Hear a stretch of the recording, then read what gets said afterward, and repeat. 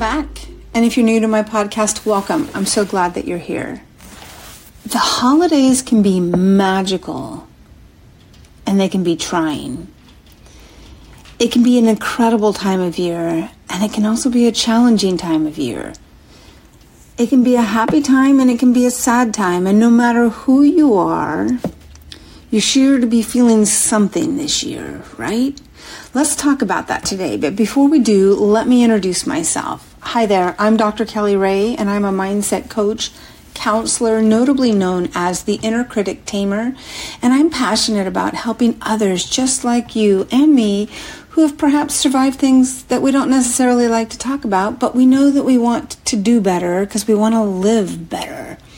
I'm obsessed with teaching others how to tame their inner critic, that inner childhood conditioning, or as I'd like to say, undo that crap that happened to you and maybe keeps you somewhat stuck and struggling, and teach you how to heal from it in order to live the vibrant life you were designed to live. And during this episode, we're going to talk about 5 ways to cope with depression during the holiday season. For some folks, this is the time of year that you like the least. It may be a reminder of what you don't have in your life. Maybe you don't have a job or extra money, a partner, your kids or grandkids near you. For others, this may be a year you're dealing with the loss of a loved one that will not be a part of your holiday ritual or routines. For others, this may be the time of year where you want to just slip away from society altogether and hope it passes quickly because the pressure of it all is just too much. I also get that there's absolutely those that love this time of year but may receive some pushback because somehow their jolliness gets to those that aren't jolly, and this may dampen their spirits a bit.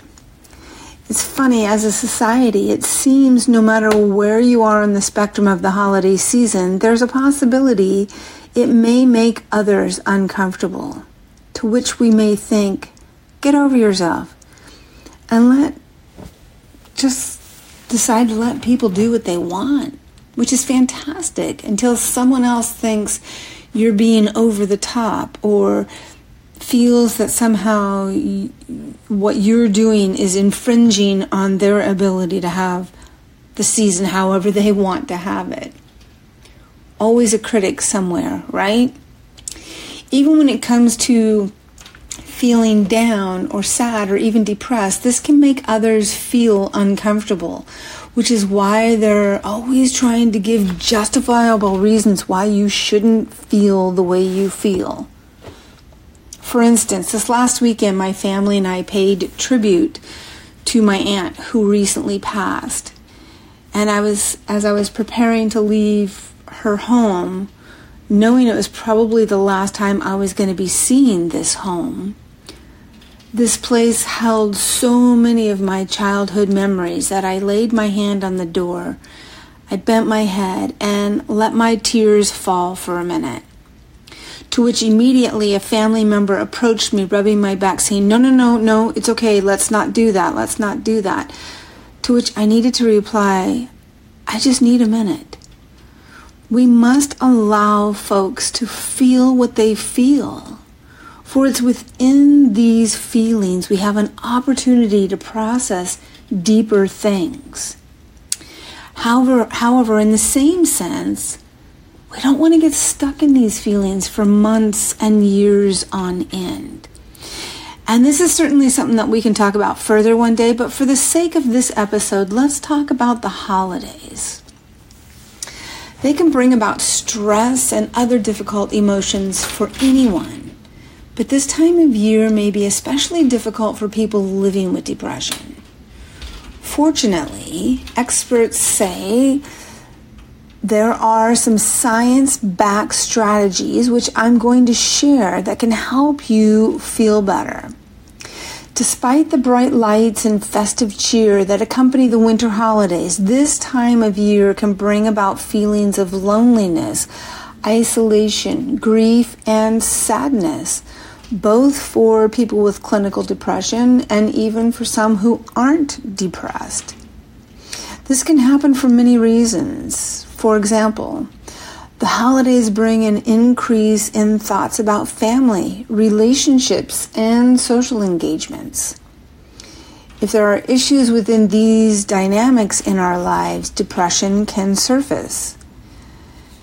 And this time of year may also raise expectations of spending more time with family than usual, which can be stressful for some. For example, events with family may bring up old conflicts and emotions, which can be challenging to navigate. The holidays can also be very difficult for people grieving the loss of loved ones. These common scenarios can be taxing for anyone, whether you have depression or not. But if you do have depression, they could worsen your symptoms. Please note that not all negative feelings during the holiday are a sign of depression. In fact, temporary or situational anxiety or depression during the winter holidays, also known as the holiday blues, is quite common. If you have the holiday blues, you might temporarily feel fatigued, tense, frustrated, lonely, or sad during the winter holidays. But clinical depression, which affects an estimated 6.7% of American adults, sticks around longer. Its symptoms last more than 2 weeks and affect your ability to function as you normally would. They include some of the following: sadness or depressed mood, loss of interest in activities you used to enjoy, changes in appetite and sleep habits, fatigue, feelings of guilt or worthlessness, having a hard time concentrating or making decisions, even suicidal thoughts or actions. For some people, the wintertime can also trigger a certain kind of depression known as seasonal affective disorder. This type of depression happens in a seasonal pattern, usually worsened in the darker winter months and lifting by spring when the days are longer and brighter. If you've had any of these symptoms and they've lasted for 2 weeks or longer, it's wise to seek a medical professional for some help about this experience, or be willing to work with someone like myself who can help you navigate and heal from it. So let's talk about how to manage depression during the holidays. No matter the cause of your low mood or negative feelings, having an arsenal of healthy coping strategies can help you prepare for and get through the festive months ahead. While practicing good self-care is always important, it's even more important during the holiday season. So I'm going to give you 5 things that you can work on. Number 1, stay active and get outdoors. Moving your body is one of the best science-backed ways to cope with depression during any season, and the holidays are no exception. Physical movement is an effective way to manage depression.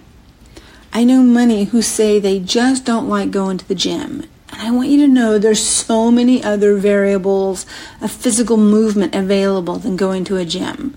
For example, going for a walk, jogging, yoga, dance, swimming, taking the stairs in lieu of an elevator, martial arts, hula hooping, chair exercise, bike riding, trying a YouTube physical activity. There's a gazillion things you could do to be more physically active.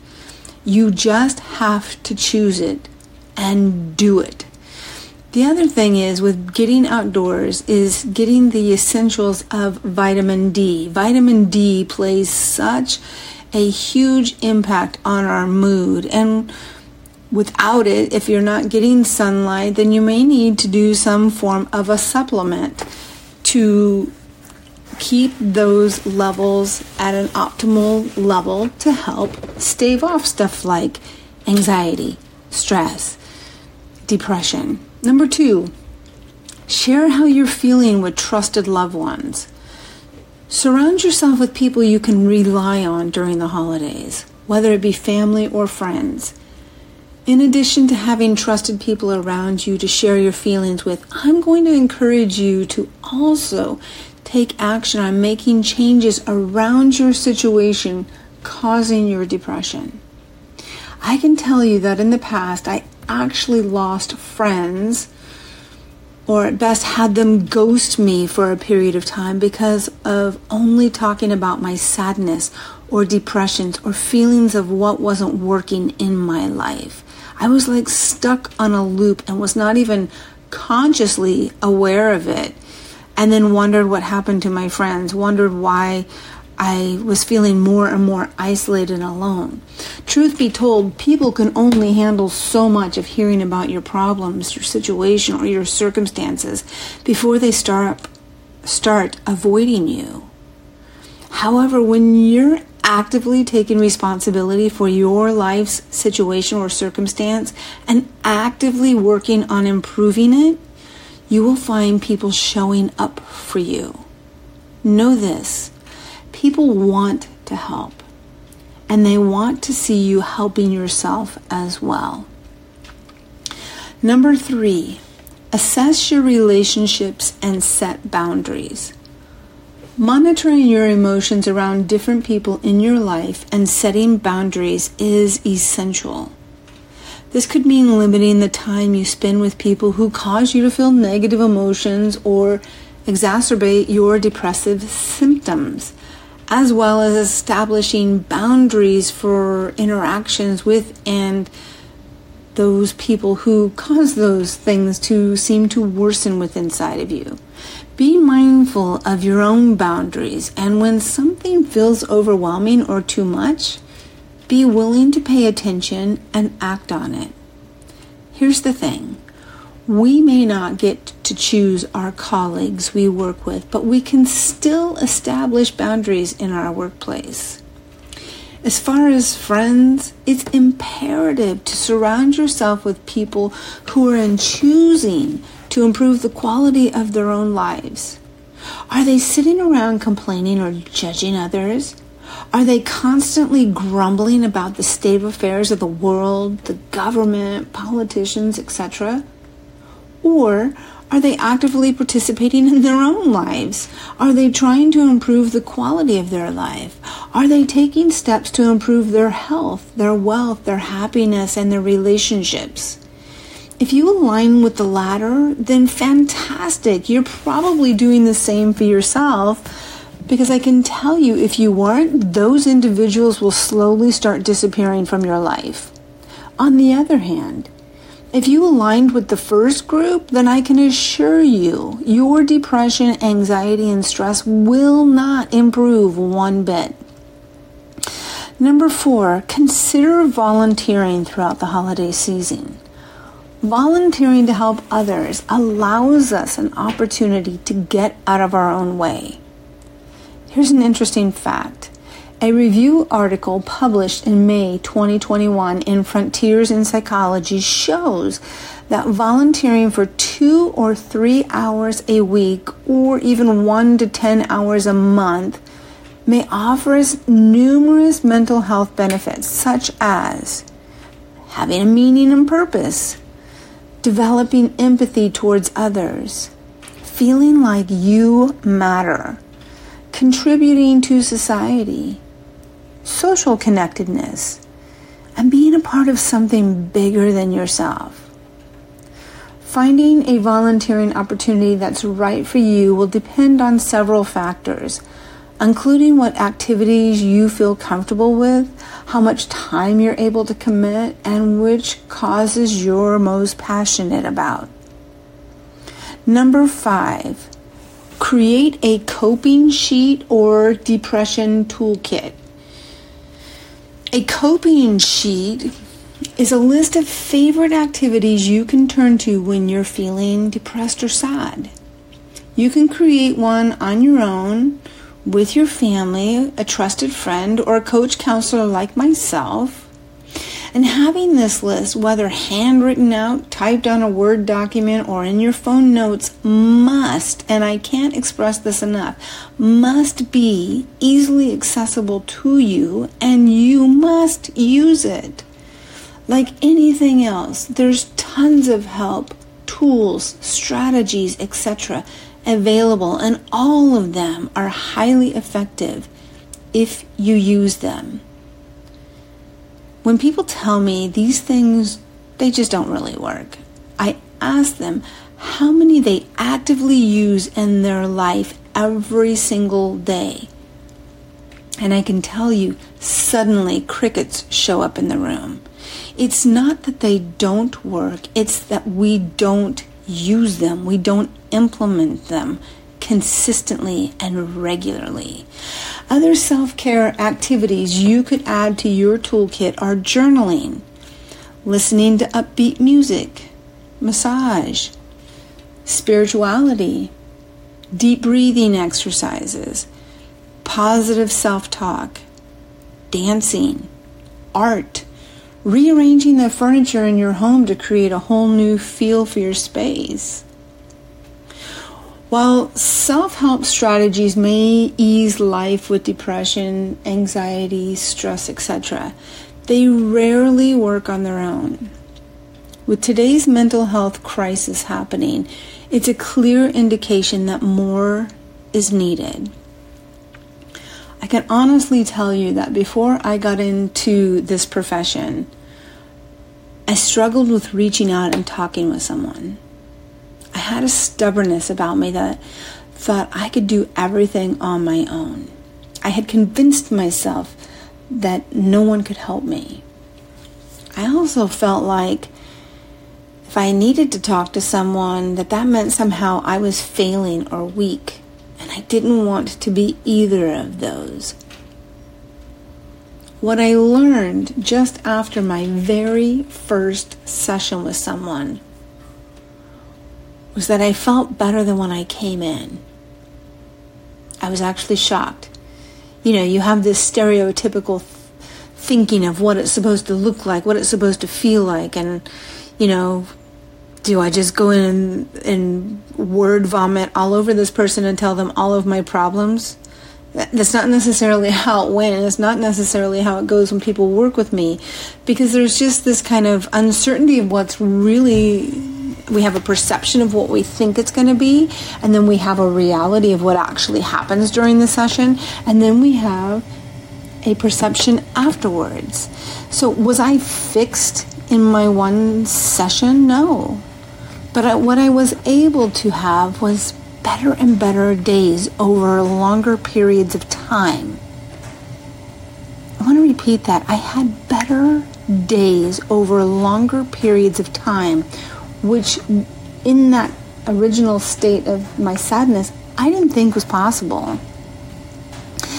One day I realized I was laughing more, I was smiling more, I was engaging with others more. I hadn't realized how much I hadn't been doing that because I was stuck in that loop.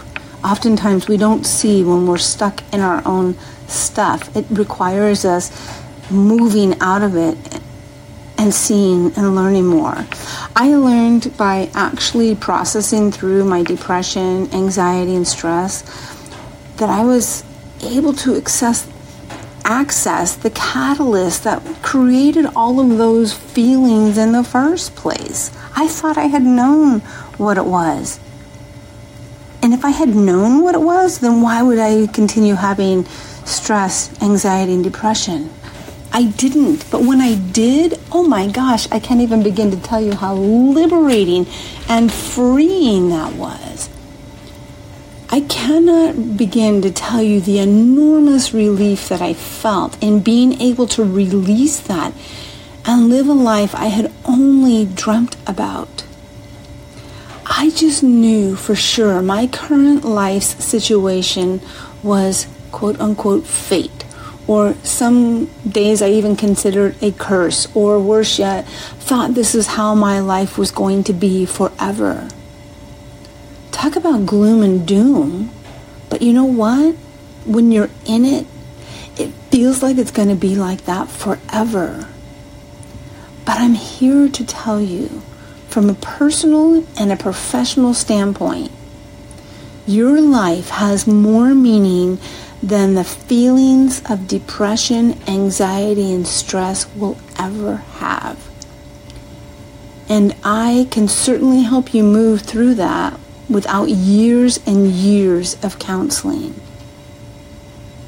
In fact, I can guarantee after just the first visit, you'll feel so much better than when you walked in.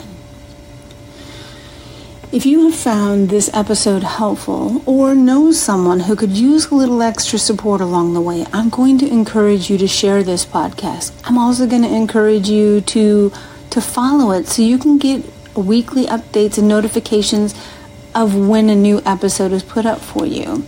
And if you'd like to get in touch with me, I'd like to get ways for you to do that. I'm on Instagram at Ask Dr. Kelly Ray. Kelly Ray is spelled Kellyrae. I'm on Facebook at Dr. Kelly Ray B as in Brown. My website is drkellyrae.com. My email is drkellyrae@gmail.com. And as of most recently, yes, I've gotten on the TikTok bandwagon, and I'm on there as Dr. Kelly Ray. Until next week, please know I send you so much